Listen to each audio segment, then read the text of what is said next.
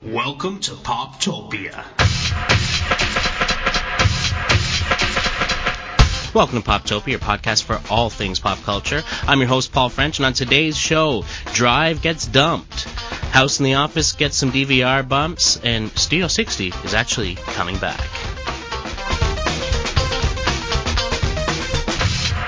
So, yeah, it's true.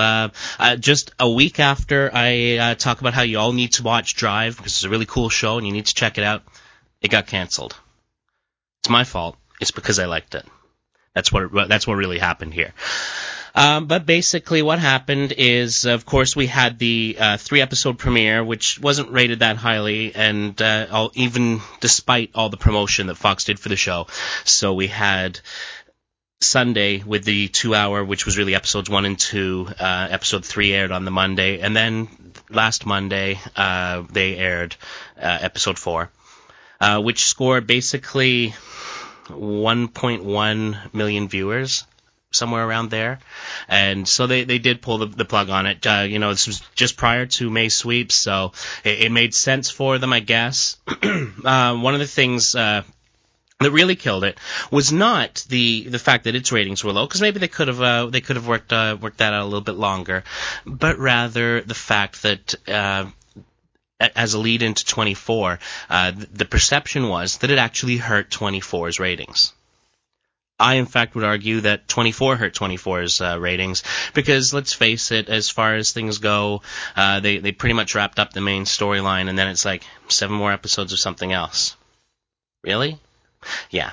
So, this has not been 24's finest outing, and so I don't know that you could really blame Drive on that. I think it was just in the wrong place at the wrong time. So unfortunately, Drive is done, and I don't know that they filmed enough episodes to put a spanky DVD together, because it looks like there was only 2 remaining episodes. That means a total of 6.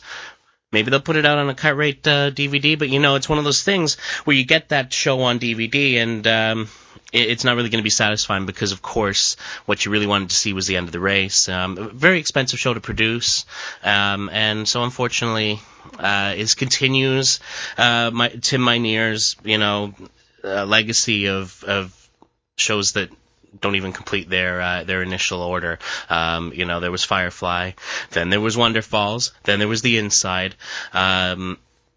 I wasn't too into The Inside, but the other shows were really great, and so that's what's happening. There's rumors of doing either a Friday night burn-off in the summer to get rid of the last 2 episodes, or they may just put them up online, and that seems to be the trend these days. Is let's get them online then. So, but here's something interesting. Because looking at sort of the next item, what you've got is a show that basically, hey, last night's ratings no good. This isn't working. Having said that, Nielsen last Wednesday, April 25th, unveiled their time-shifted viewership figures for the week ending April 8th.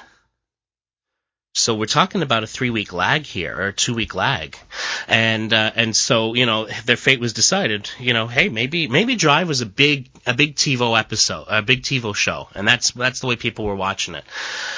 As it happens, House and The Office are among TV's most time-shifted shows as far as DVRs go. And so what they basically said is that the shows that made the biggest viewership gains in digital video recorder playback includes several hits, several underdogs that really need the boost. So, first off, Fox's House. 2.74 million viewers in payback, and they're already sitting at 19 million live viewers. So that puts them well over 21 million, and really shows how strong that show is doing. Next up, ABC's Lost added another 2.47 million up from the 10.83 million live. It's not pulling in House numbers, but most of us would love those. Compare the 10.83 million live and the 2.47 that are PVRing the show, and compare that to the 1.1 that Drive got, and you can see sort of where that decision came from. I would be interested to see what the figures for that week were, though. American Idol added 2.46 million, and that's adding to their 24.7 million viewers that week, and that's where a lot of the House stuff comes from, because I believe House follows American Idol. Because Tuesday's the performance episode. So, looking at pure percentages, though, The Office, 31% boost. So 5.7 million live, but it gets up to 7.5 million when you add in the playback viewers, which sort of helps to sort of bump it up a bit. Lost was up by 22.8%, followed in percentage terms by 24, which got a 19.4% bump, and Prison Break, which got an 18.3% bump. Then you look at other shows like 30 Rock, Scrubs, and Friday Night Lights, which all went up by around 16% or more when you factor in these audiences.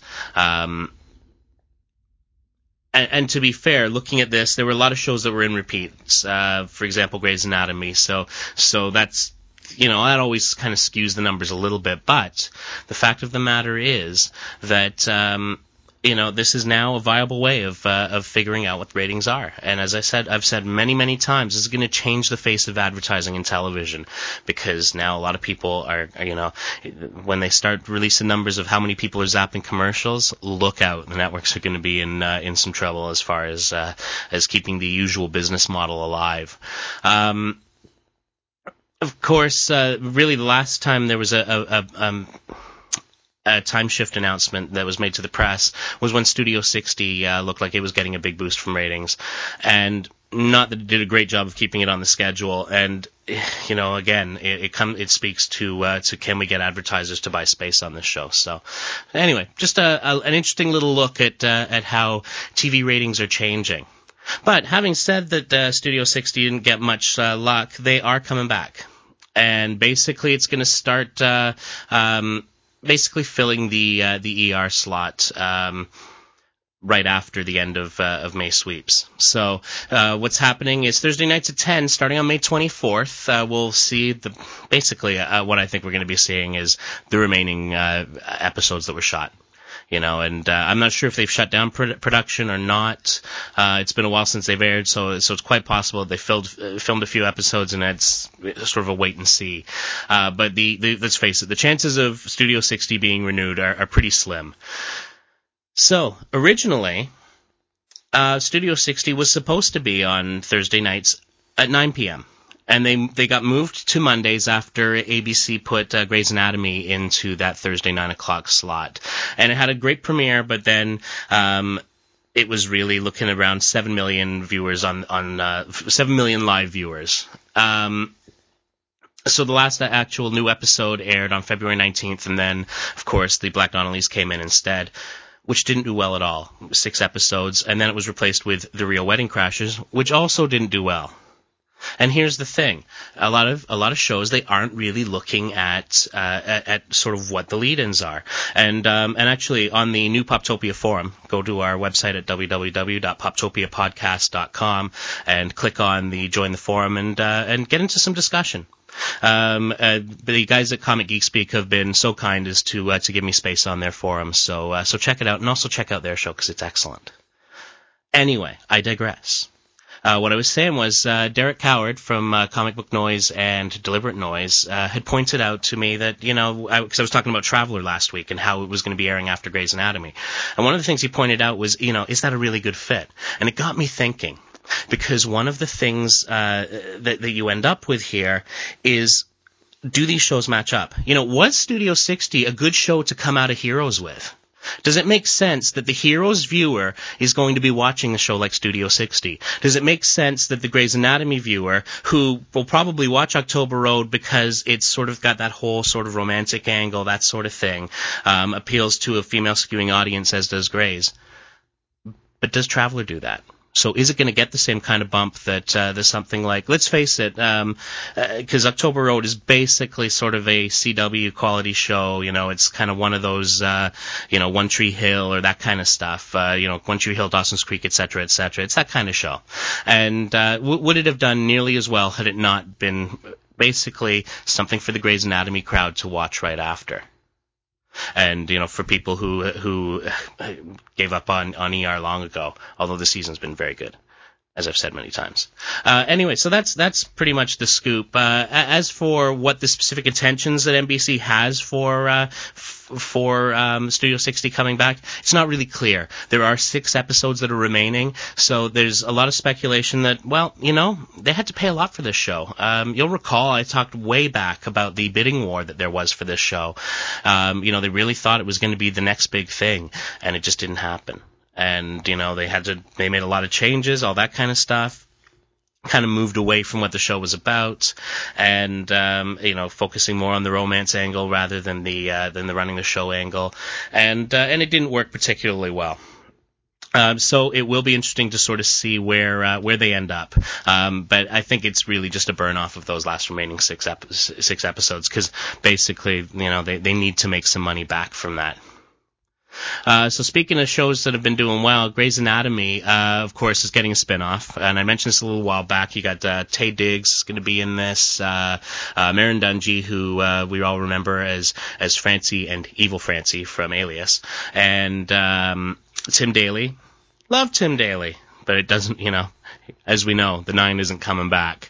So what's going to happen is Shonda Rhimes now basically has these 2 big shows to deal with. And she wants to be involved in both. But of course, as we've seen many, many times when someone gets into this sort of thing, think Joss Whedon with Angel, where it really sort of divided his time. You need some foot soldiers to make sure that things are happening. In this case, she's going to be sharing the workload with Krista Vernoff and Marty Noxon. Speaking of Buffy and Angel, huh? They're going to be her go-to people for this. So Krista Vernoff is going to continue as the executive producer for Grey's Anatomy, and Marty Noxon will be taking on the new show. The tentative title for the new show is Private Practice, and this is going to basically take Kate Walsh's character, Addison Montgomery, to Southern California, and she's going to reconnect with friends from that she knew from medical school, Merrin Dungey primarily.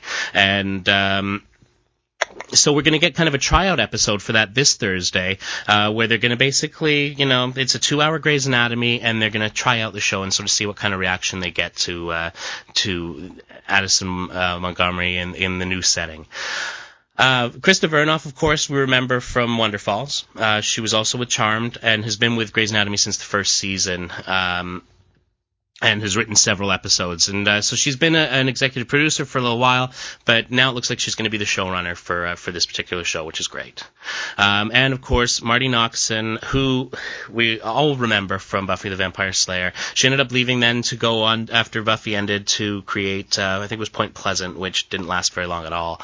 And the big news last year was that she was going to be the showrunner for Brothers and Sisters, which didn't work out, although I think that's why there's, the character played by Brenda from 6 Feet Under, whose real name is escaping me at the moment.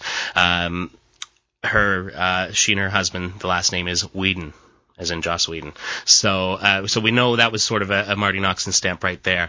Anyway, she joined Grey's Anatomy as a consulting producer midway through this season after the whole flap at Brothers and Sisters, and has written a few episodes, including the last leg of the 3-part Fairy Crash story that happened during February sweeps, which was, of course, the sort of at death's door scenes, and something, of course, that she is uniquely suited to do. Other things that are coming up on the lot. Is it on the lot? We gotta wait for it. Really, what I'm doing is I'm stalling because my web browser's a little slow. On the lot, yes. This is one of Fox's summer reality series, and so the judges have been determined. The first round of judges will be Carrie Fisher, Princess Leia, Brett Ratner, director of everything from the Rush Hour movies. He was also a co-creator of, or an executive producer anyway, on Prison Break, and in fact directed the first episode. So Carrie Fisher, Brett Ratner, Gary Marshall, seriously. And John Avnet. John Avnet, I believe, works on 24. So they're going to be judges for the opening audition episodes of On the Lot. And what On the Lot is this is a series from Mark Burnett of Survivor fame and Steven Spielberg of Steven Spielberg fame. And this is a filmmaking series. And so basically 12,000 people submitted videos, and it's all going to be sort of whittled down. So those are the judges. Anyway, that's all the time we got for today. Comments, as always, are welcome at poptopiapodcast@gmail.com. Head on over to poptopiapodcast.com and join our forum and join in the discussion. Have a great week.